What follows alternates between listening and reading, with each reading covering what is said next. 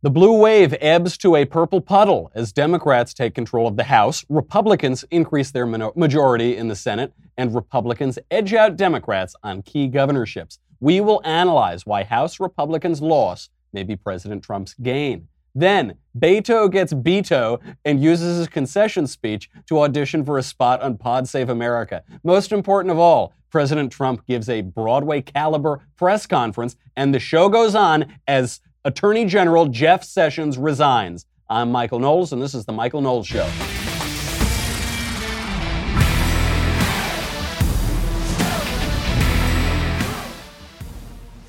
You know, I was pretty nervous last night. We were on camera doing election coverage for about 6 hours or something. I felt like we were on forever. And I thought, there's going to be nothing in the news tomorrow. We've covered everything right now. But leave it to President Show Business, President Covfefe, to give us some incredible news just breaking now. Attorney General Jeff Sessions, embattled for many months now in a feud with President Trump, has officially resigned at the request of Donald Trump. We will get into all of that in just a second. But first, let me tell you about honey. You know honey. I've been using honey for years, long before the Daily Wire existed. Honey is the best way to save money on the internet because you don't have to do anything. You install it in your browser, so it takes 2 clicks, you install it right in your browser, and it is a free shopping tool that automatically searches the internet for the best promo codes every time you buy something online. So you are just always getting the best deal. You log in to Amazon or wherever you want to shop, and that says, okay, the price is $10, and then you look at honey and it says, hey, dummy, do you want to save $4? You say, yeah, I'm not a dummy. I'd love to save $4. And you just do it, and you just save money automatically. Honey has already saved listeners of this podcast an average of $46.89. Don't be one of the losers who doesn't save money. Get in there and use it. It's great. It works on Amazon, eBay, Etsy, J.Crew, Best Buy, Newegg, Skillshare, Walmart, all over the place. Many, many more. So I couldn't tell you the last thing that I used honey to buy because I use honey to buy everything. I use honey to buy virtually everything online and have for years. Do it. Has 10 million members, 100,000 5-star reviews. It's the money-saving shopping tool that everyone can agree on. Get it for free. Get honey for free. Joinhoney.com/Covfefe, C-O-V-F-E-F-E. That's right. Type it in. Joinhoney.com/Covfefe, C-O-V-F-E-F-E. Honey, the easiest way to save money while shopping online. I'm a little bit hungover today. Not because we drank so much, but we were just talking for hours and hours with all that smoke, with all that we weren't eating very much, and all of that covfefe. There was initially a flood of leftist tears that affected the Senate. Then we were upset. I wouldn't call it right-wing tears because actually the Democrats won a relatively modest number of seats. It wasn't the blue wave. Even Democrats are admitting it wasn't a blue wave. But still, they got back control of the House. So there was all of these emotions all over the place. And the real question is, how should conservatives feel about all of this? We didn't get to guzzle those leftist tears. I'd be much more hungover if we guzzled those leftist tears last night. But how do we feel? I think, one, the turnout was insane last night. The turnout was record high. I was hearing it from people all day long, and the numbers seem to back it up. So you had record high turnout. I mean, tens of millions of more voters than were expected from previous midterm elections. That is a big win for Republicans. That owes to Republican candidates and to President Trump, who in many ways nationalized the election. In the off year, when your party is in the White House, your turnout is generally relatively low because you're happy, things are going fine. It's the other side which is motivated to turn out. So we expected very high Democrat turnout, and we saw Tea Party levels of enthusiasm among Democrats. We also saw very high enthusiasm among Republicans. That's a big win for Republicans, that we could motivate the Republican base in an off-year election. That was a big win. The Democrats took the House. They didn't take it by a lot. A blue wave would have been if they took it by 50 seats, even maybe 45 seats, or 55, or 60, or 63. Barack Obama lost 63 seats in his first midterm election. Bill Clinton lost 54 seats in his first midterm election. The Democrats, it looks like they picked up anywhere from 28. 28 is what's, I think, been officially called right now, but it looks like they picked up about 34 seats, somewhere around there. Okay, how disheartened should we be about the Democrats taking the House? I don't really care. I would have loved it if Republicans had held the House, because it would have shown, it would have bucked the historical trend so much. It would have been such a mandate for this administration to govern that it would have been irresistible. We would have loved it. But practically speaking, because the Democrats took the House, who cares? Who cares? What were Republicans doing with the House anyway? What were they we got tax reform. That's good. What else? Anything else? We didn't get entitlement reform. We didn't really get a spending decrease. What did we really get out of it? What were they doing? In part, Jeremy Boring, the God King, was talking about this last night. In part, this is because for the last 10 years, we've been running against earmarks, pork barrel spending, the kind of spending where one congressman says, all right, I'll vote for the spending in your district if you vote for a bill that has spending in my district, and then we both get to bring home the bacon for our constituents and we'll get reelected. And this was the way that politics worked in this country for a long time, and it incentivized legislators to vote on legislation. So Jeremy Boring now is saying, bring back the bacon, bring back the earmarks, and he makes a very good case for it, which is that if you don't have pork barrel spending, nobody has any incentive to vote on anything. So all you can do is grandstand and then go back and obstruct and then go raise money in your district, and you're not actually legislating. That's what we've seen. The Republicans won the House of Representatives in 2010. There was this amazing Tea Party election, took back the House. What did we get for it? Because then Republicans took back the Senate in 2014. As a matter of legislative accomplishments, what did we get? We were told when we took back the House that we had to take back the Senate to get anything. When we took back the Senate, we were told we had to win the White House to get anything. When we took the White House, what did we get? We got tax reform. That was great. We almost got Obamacare repeal, except John McCain voted it down. John McCain ruined our chances at that. May he rest in peace. So what did we really get? We were promised as early as 2010 that we're going to reform entitlements, the biggest driver of our debt and deficit. The young guns, Paul Ryan's going to do it. Did we get that? No, we didn't. Not for lack of trying on Paul Ryan's part, but we didn't. So now that we've lost the House, what's the legislative loss? They won't make the tax cuts permanent, but nothing is permanent in politics. And we won't get entitlement reform, which we weren't going to get anyway. Okay, we kept the Senate. We actually gained seats in the Senate. What does that mean? It means that the judges are going to keep rolling in. President Trump has done a great job, and Cocaine Mitch has done a great job of getting judges appointed, to federal judges, and obviously on the Supreme Court. That means we'll get more of that. That is probably going to be the legacy of this first term. If that is the legacy, that's pretty good. If the legacy is executive orders, deregulation out of the White House, and all of these federal judges, that's a win. Great, I'll take it. The big question by losing the House that is now going to be asked is, can President Trump still win if he loses? That sounds like a contradiction in terms. But he's just lost something. He lost the House. Historically, it seems inevitable that he lost the House. In many ways, they lost it by less than they should have. Okay, blah, blah, blah, whatever. They lost the House. President Trump's charm, so much of his charm, is that he wins. He wins all the time. He never loses. And that's held true. This guy has been talking about running for president since the 80s, but he never did. He didn't quite do it until he knew he could win, until he saw his opening. He took it, and he won. He beat out an extraordinarily qualified Republican field, knocked them down one by one, 16, 17 candidates. Then he took down the House of Clinton. So he's got all this win. Now that he's lost a little something, can he maintain that charm? Can he maintain that air of invincibility, the Teflon Don? I suspect he can. I suspect he can because of how he handled himself in this press conference. And frankly, I think that losing the House will give great political benefit to Donald Trump.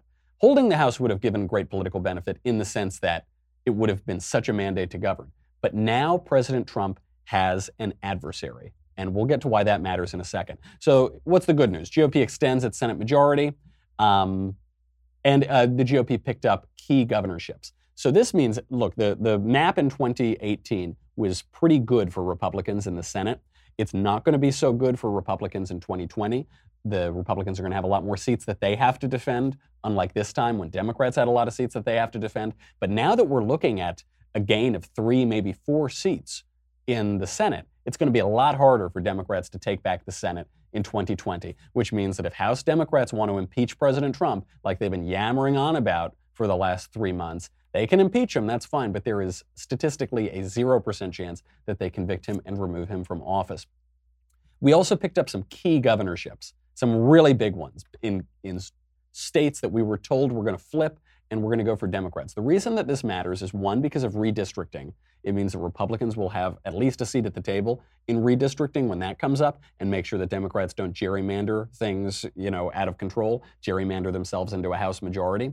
But the big pickup was in Florida. So just some of the major upsets, some of the key GOP wins here. Mike Braun beats Joe Donnelly in Indiana. Polling told us Donnelly was going to win.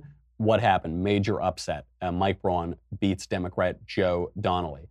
In Missouri, Democrat Claire McCaskill lost to Republican Josh Hawley. Another win. I always suspected that Hawley was going to beat McCaskill, and I actually thought that Braun was going to beat Donnelly too, but really nice to see that confirmed. And then we get to Florida, the big win of the night, the guzzling of leftist tears. We'll talk about that in 1 second, but first, let's have a little gratitude. Let's talk about Operation American Gratitude, a wonderful sponsor and a great organization. It was started when the founder heard that a Vietnam veteran said on his podcast that he had never been welcomed home in 50 years since returning to Vietnam. The goal is to deliver thank you cards to 2 million Vietnam veterans over the next 5 years and place a You Are Not Forgotten card on every Vietnam War memorial in America. And you can involve your kids in these projects, and you teach them about patriotism, sacrifice, and gratitude. All three are sorely lacking in America right now. Wonderful way to teach your kids so that they don't turn into some crazy blue-haired, shrieking anti-American nutcase. So you can go to raisingamericans.com/Covfefe, Covfefe. You'll get all of those, the thank you cards, the interview cards, POW/MIA cards, a 58-220 card to honor those who made the ultimate sacrifice. 100% of the profit from Operation American Gratitude goes toward building the Freedom Never Sleeps Business Trading Center in beautiful Eagle, Idaho. It's an on-site 6-month paid entrepreneurship training program for veterans and underprivileged youth. Make life better for Vietnam veterans and also little fellows who want better lives, little kids who can be taught gratitude and thank the veterans who defend their freedom, all for less than $20. Moreover, Operation American Gratitude will be offering a 25% discount this week only in honor of Veterans Day coming up. As always, participating in Operation American Gratitude makes you 50% more likely to meet George Washington in heaven. That's guaranteed. RaisingAmericans.com/Covfefe, Covfefe. Get your Operation American Gratitude kit today. RaisingAmericans.com/Covfefe, Covfefe. Happy Veterans Day, and God bless America. So the big upset was in Florida. Ron DeSantis, Republican Ron DeSantis, beats Democrat socialist crony crook Andrew Gillum. Democrats were already talking about Gillum as a possible 2020 presidential candidate, and a real crook and a cynical, awful politician who baselessly smeared his Republican opponent as a racist, played the race card constantly, just an awful fella, and he got beat. Ha ha ha, ha ha ha. Delicious. Also in Florida, another big win. Looks like a big win. The race has been called for Republican Rick Scott, the former governor of Florida. It looks as though Republican Rick Scott beat Democrat Bill Nelson. Nelson is calling for a recount. Why? Because Democrats cannot concede races ever. They just can't do it. Al Gore can't do it. Hillary Clinton can't do it. Bill Nelson can't do it. They just whine and moan and complain, and they're going to keep digging and recounting those ballots until they find enough dead and illegal voters to force them into office, because they're sore losers and they don't treat politics with any dignity whatsoever. Now, just north of Florida, in Georgia, you had the race between Republican Brian Kemp and Democrat Stacey Abrams. Stacey Abrams, another awful candidate, empty-headed candidate, who said that her coalition was going to be made up in part of illegal aliens, that her voting coalition was going to be people who should not vote, for whom it is a crime to vote. And you had Oprah go down there and campaign on behalf of Stacey Abrams. So that was the final couple weeks push. You've got to get Stacey Abrams through. What happens? Brian Kemp wins. Brian Kemp beats Stacey Abrams, and guess what happens? Stacey Abrams won't concede. Why? Because Democrats are sore losers. So they're going to dig up some more dead and illegal votes. Stacey Abrams already promised that. She already said, my coalition includes illegal voters. So maybe they'll try to find some more illegal voters to push Stacey Abrams through. What she's really hoping for is a runoff. So because it was so close, and because there are other candidates on the ballot, she's going to hope for a runoff election. We'll see if it gets to that. There's been no, because we don't have a final vote count, we cannot call that yet. And if there is, I hope Brian Kemp beats her again. I hope we go right through, and I hope that ballot security measures are in place, because you've got a whole Democrat Party, and especially Stacey Abrams, openly talking about illegal aliens voting. So those are, I think, the most important races. Why do those races matter? There were other great wins in Ohio for Republicans. Unfortunately, Wisconsin governor fell to Democrats. Scott Walker, I think, has just been in there too long. He's fought very hard. He's been a very good governor, excellent governor in Wisconsin. But eventually people get sick of you and they throw you out, and that's what happened to Scott Walker. And the big win in Florida. Why do these matter? Because these are very important states for the presidential election. You know, Florida is constantly having votes decided by about 200 votes or 50 votes. Even between great candidates like Ron DeSantis and just awful, terrible people like Andrew Gillum, it's still a question of 1,000 votes or 5,000 votes or 200 votes. I mean, this has just been the case since the 2000 presidential election, at least. So to win those swing states, looking forward at 2020, that's really important. One, because it shows us the direction of how people are voting, and because by nationalizing this, President Trump made it about him. So it's not just about the Republican and Democrat parties, which is important. We want to see how people break down there, but he made it about him so that we see what happens when he is on the ballot next time. I think those are all great signs. Then I mean, those are the most important races. My favorite race, my favorite. It wasn't in Florida. It wasn't in Ohio or Indiana. It was in the great state of Texas, where Senator Ted Cruz beat out Mr. Beta male himself, Bayto, Robert Francis, Bobby Frank O'Rourke. He beat him out, and I'll let Bayto speak for himself. In his concession speech, he turned the left-wing white guy up to like 12. He turned it was already at about 9.5, and he just turned it all the way up to 12 by whining profanities. Bayto, take it away. In every single part of Texas, all of you showing the country how you do this. I'm so proud of you guys. I'm so effing proud. You guys, seriously, you guys. I'm a serious person. I'm a really serious person and a statesman. I'm such a effing statesman.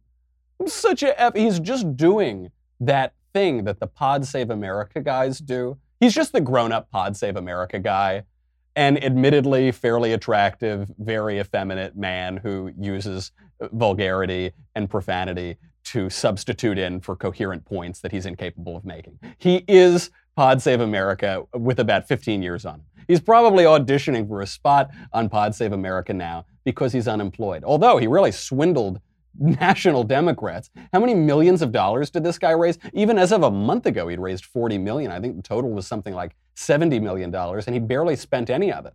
And he wasn't giving it to other candidates either. So he's probably looking forward to running for president in 2020. And in the meantime, maybe he'll go on Pod Save America and whine and use profanity and not make any decent arguments. They're calling this a moral victory, the Democrats. You knew they were going to do this because Bayto, he's not just the Pod Save America guys in the future. He's also what John Ossoff was a few years ago. Do you remember John Ossoff? He was that Democrat who was running in Georgia? And they poured money into his race. They said, we're going to flip this seat. John Ossoff. He looked like Bayto. He was just like a skinny, whiny, effeminate white male. And they said, he's the one, he's going to win. And then he loses. And they say, well, sometimes losing is really winning. No, it's not. It's losing. It's always losing. Losing is losing. The winners go and legislate and the losers go home, to quote cocaine Mitch McConnell. That's exactly what happened here. That said, this doesn't bode well for Texas. He only lost by 3 or 4 points, I think, in Texas.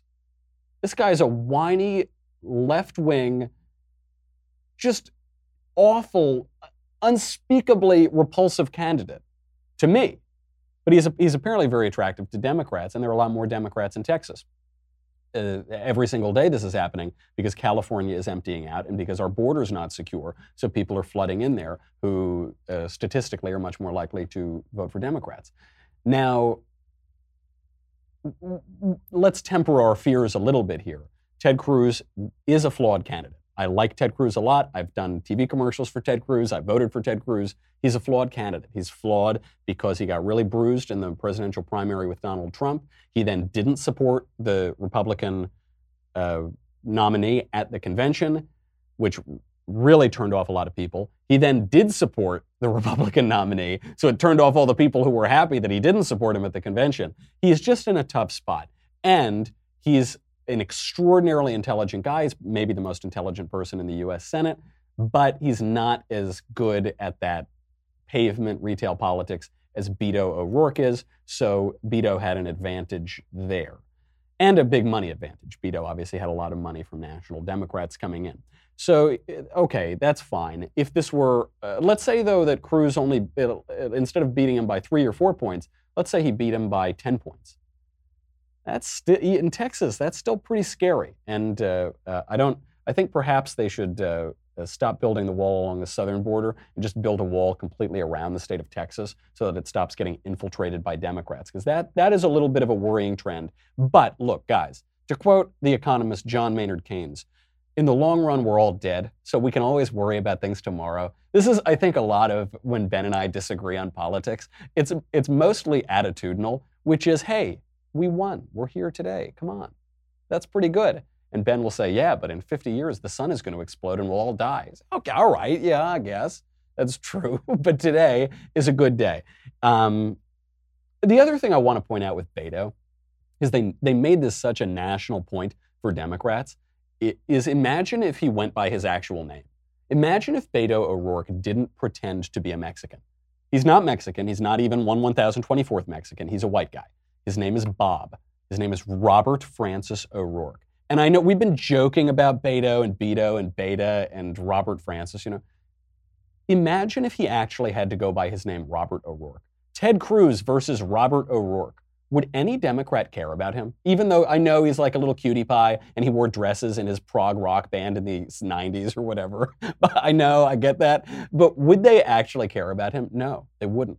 It shows that racial obsession of Democrats, that a 100% whitest guy on the face of the earth can just pretend to be a Mexican and he will get national Democrat support. That is pretty bizarre. He'll get tens of millions of dollars from out-of-state Democrats. That is pretty bizarre.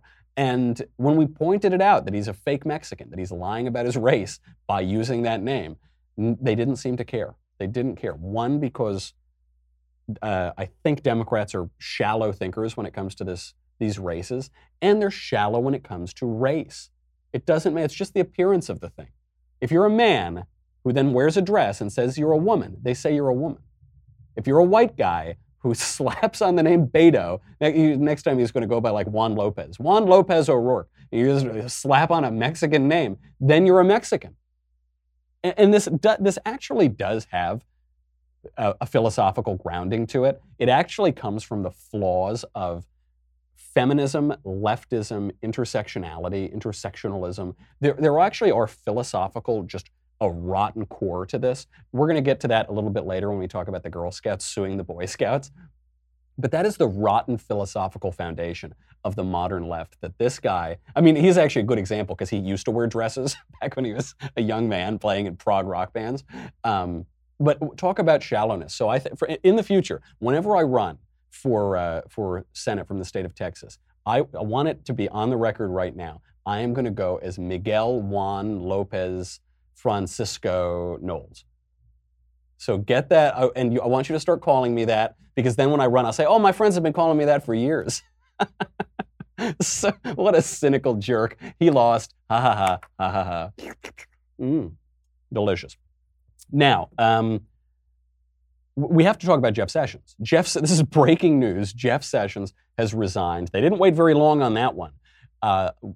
we've been wondering if he was going to resign for months and months. President Trump has been really hard on him ever since AG Jeff Sessions recused himself from the Russia investigation. He said, it's improper for me to be the point person on the Russia investigation because I was on the campaign, and so there's a special counsel appointed. He reports to Deputy Attorney General Rod Rosenstein, and Donald Trump has been hammering Jeff Sessions for this.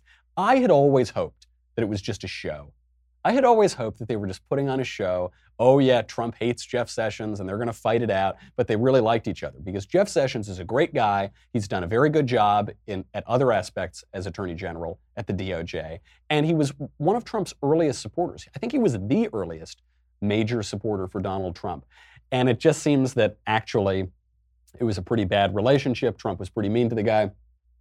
He, in his resignation letter, he said that he was resigning at the request of the president.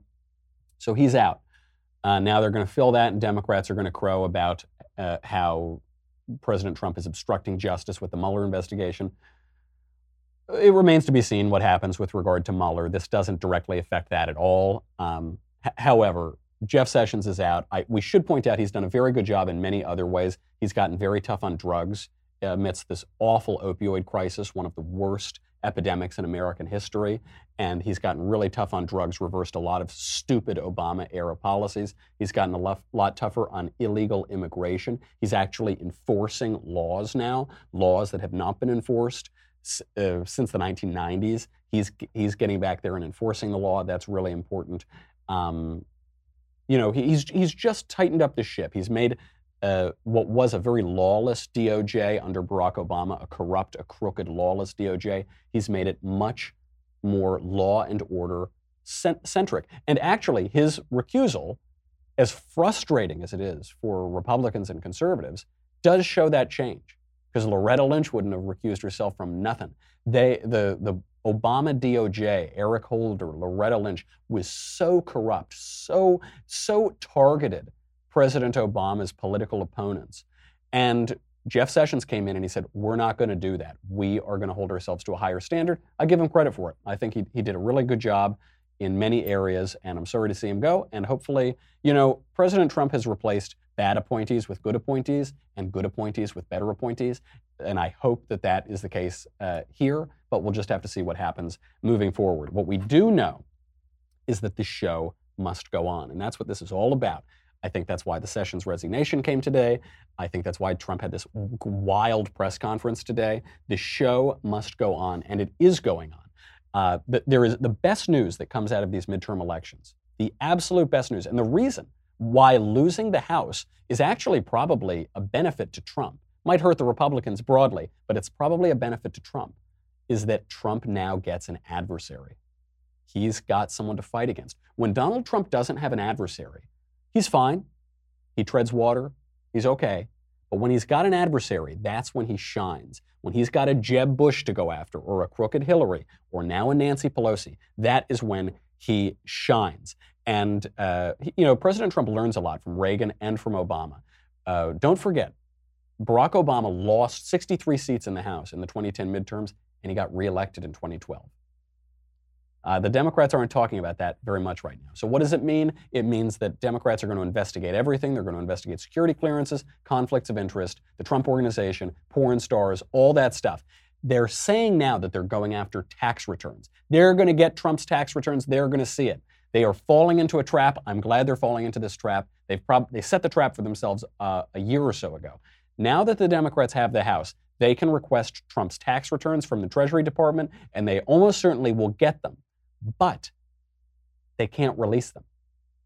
So they can't have their tax returns and eat them too. They can have their tax returns, but they can't, or they can pressure Trump to release his own tax returns, but they can't get the tax returns and then release them. That would be a violation of the law. So I just think they don't learn anything.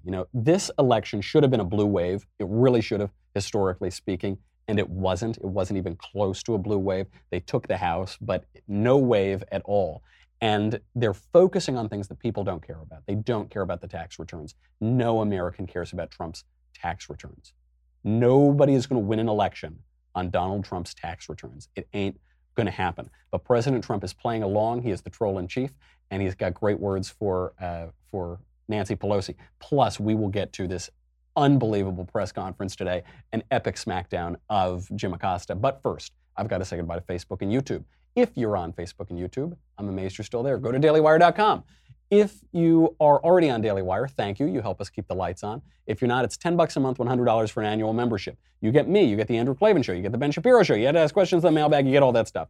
By the way, if you happen to be in Los Angeles tonight and you're thirsty for some sweet, sweet leftist tears and salty, come out to Loyola Marymount University at 7 p.m. I will be joined by the Supreme Lord of the Multiverse himself, Andrew Klavan, to entertain and enlighten both friends and snowflakes. Hope to see you there at Loyola Marymount University, 7 p.m. Pacific time. It's going to be a lot of fun.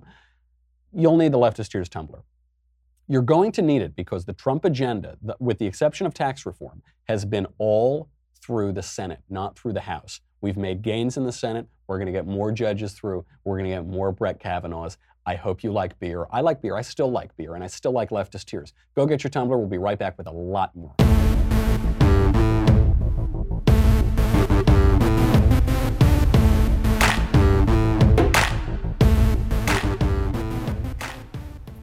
So we elected a showman. We're getting a show. President Trump tweets this out today. He says, quote, "In all fairness, Nancy Pelosi deserves to be chosen Speaker of the House by the Democrats. If they give her a hard time, perhaps we'll add some Republican votes. She has earned this great honor." So he's saying Democrats are threatening not to make Pelosi their speaker because she's 155 years old and she's not a terribly competent person. Though she is a shrewd politician in many ways, and we'll get to that. So President Trump is saying, that's fine. If your Democrats won't make you speaker, maybe we'll send you some Republican votes so that you can become speaker. You deserve it, Nancy. And of course he wants Nancy Pelosi. She's one of the most detested people in the entire country. She's a perfect adversary for him, and he'll win every time that he goes up against her. So we hope we're supporting Nancy for speaker, Pelosi for speaker, 2018. Let's do it. I hope we all unify here at the Daily Wire. So he sends that out. She's also a shrewd politician, by the way, because she's already saying impeachment is probably not going to be pursued. Of course not. I mean, they would be so stupid. Both Pelosi and Trump learned the lesson of the Clinton impeachment, which is that when an overzealous House overreaches, you get political gains for the incumbent president. That's exactly what would happen. No hope of conviction in the Senate. No hope now or in 2020 probably. So it would be a huge waste of time, a huge distraction, and Trump could continue to get his agenda through executive orders and through the judges. So she's taking that off the table. She also said that they're not going to try to impeach Kavanaugh. I think they've learned from the Kavanaugh effect, which is that the senators who voted against Brett Kavanaugh basically all got routed last night. Okay, that's fine. That's the Pelosi side of it. Now President Trump gets up there and he puts on a show. He starts with the incredibly satisfying smackdown of Jim Acosta.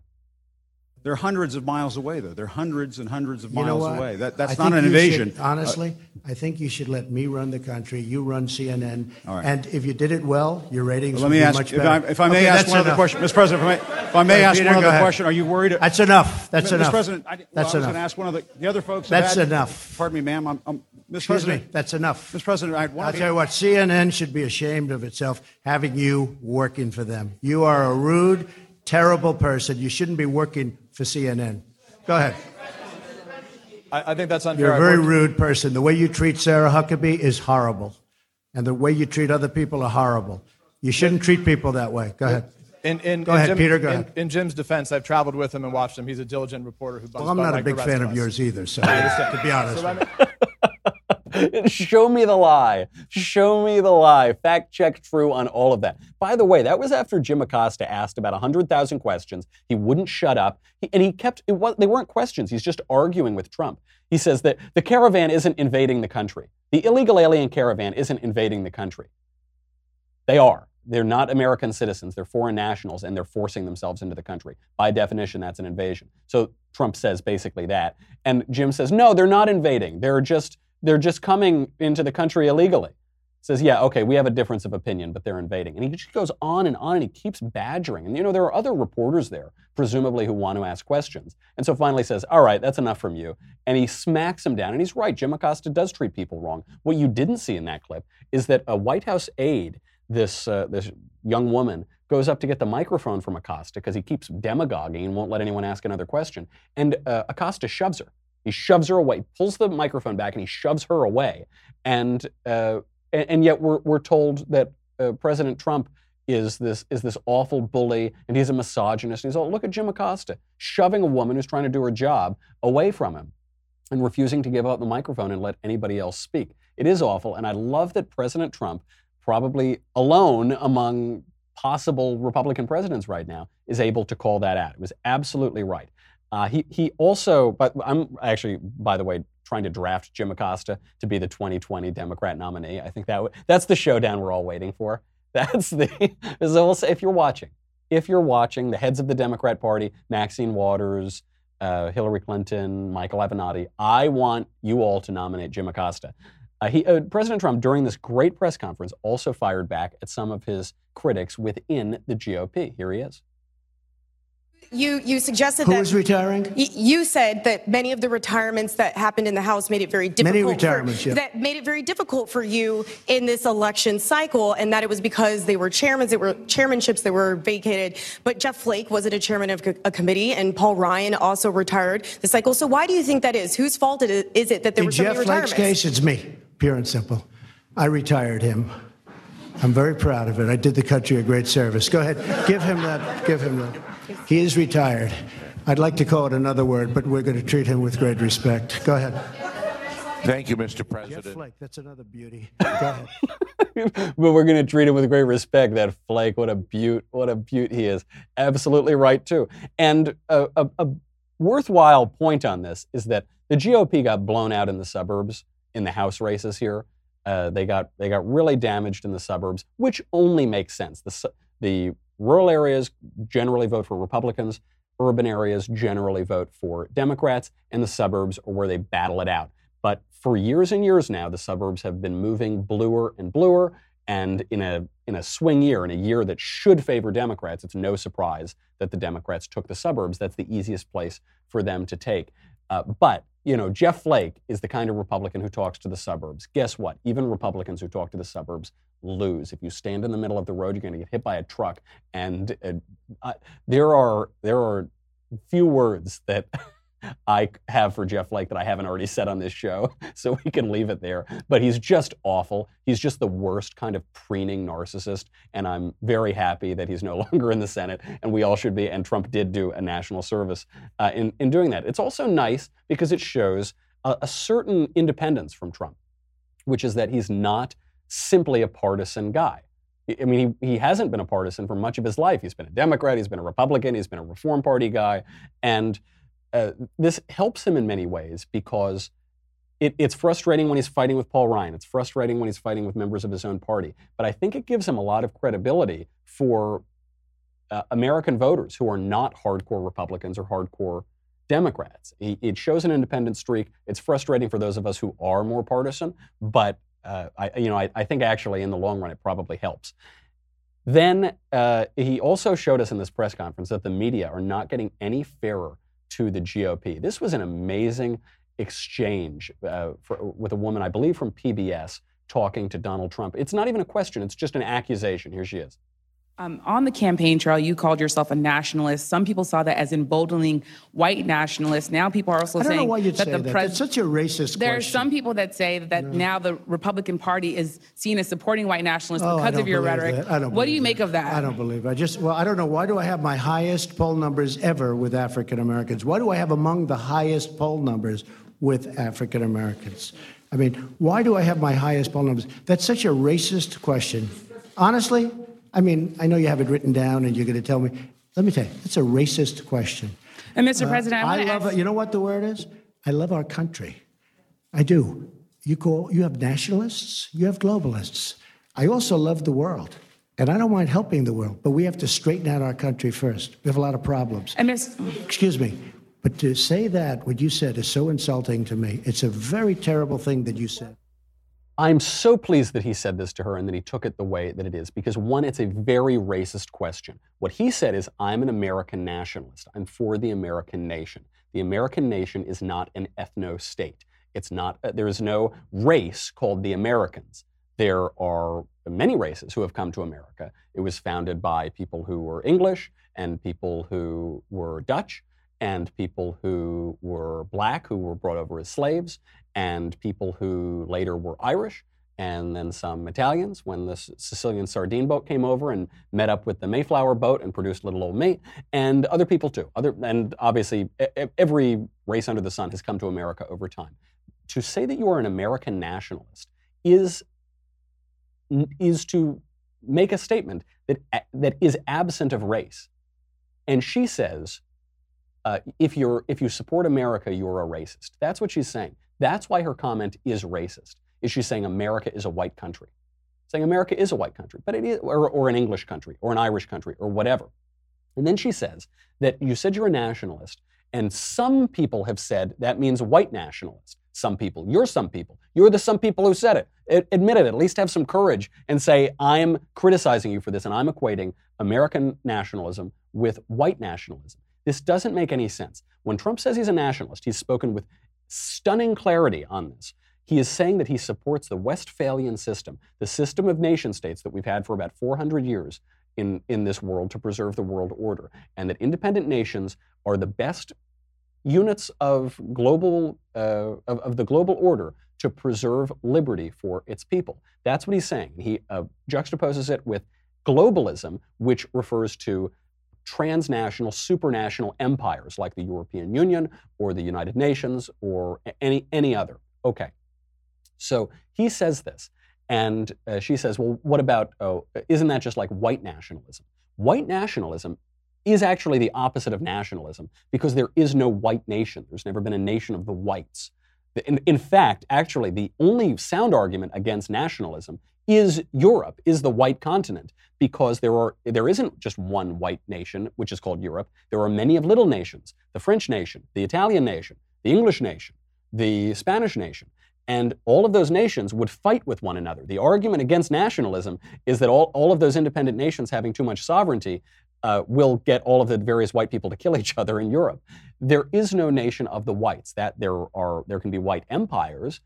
Plenty of people have tried to create empires such as that, but it is not nationalism. So it's both a misunderstanding what she's talking about, but it's also an awful calumny. It's an awful slander. And so he says, your question is racist, which is true. And then he said, your accusation against me is so horribly insulting. And I'm glad he said that, because they get away with this. They've gotten away with this for decades. They call you a racist, and we're supposed to take it.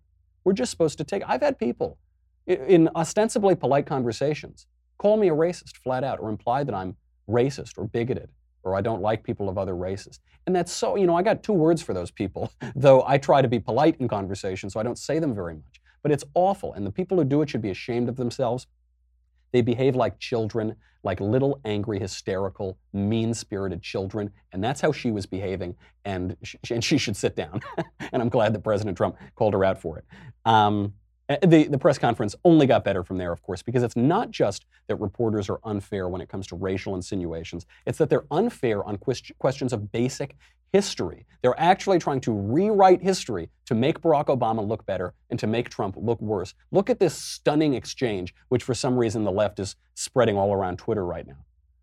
President Obama allowed a very large part of Ukraine to be taken, and right now you have submarines off that particular parcel that we're talking about. That was President Putin who annexed Crimea. So that was President Obama's regime.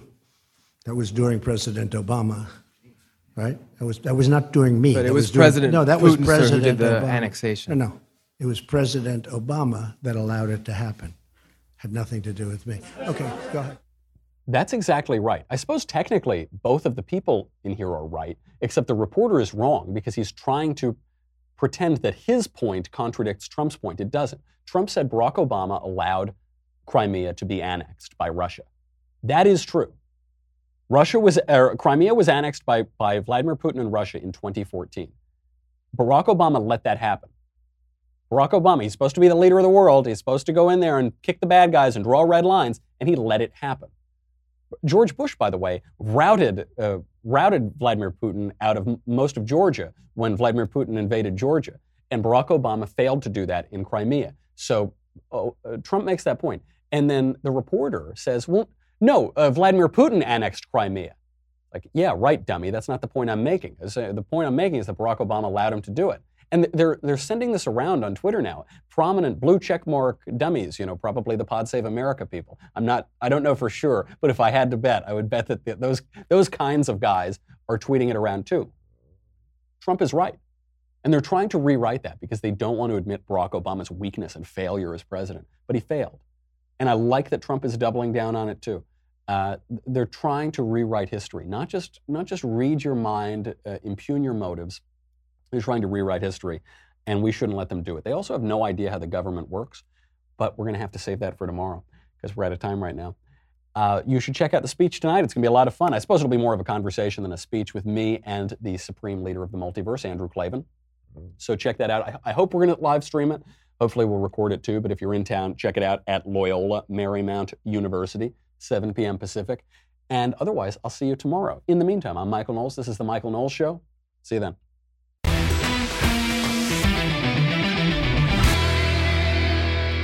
The Michael Knowles Show is produced by Senia Villarreal, executive producer Jeremy Boring, senior producer Jonathan Hay, our supervising producer Mathis Glover, and our technical producer is Austin Stevens, edited by Jim Nickel. Audio is mixed by Mike Coromina. Hair and makeup is by Jesua Olvera. The Michael Knowles Show is a Daily Wire Forward Publishing production. Copyright Forward Publishing 2018.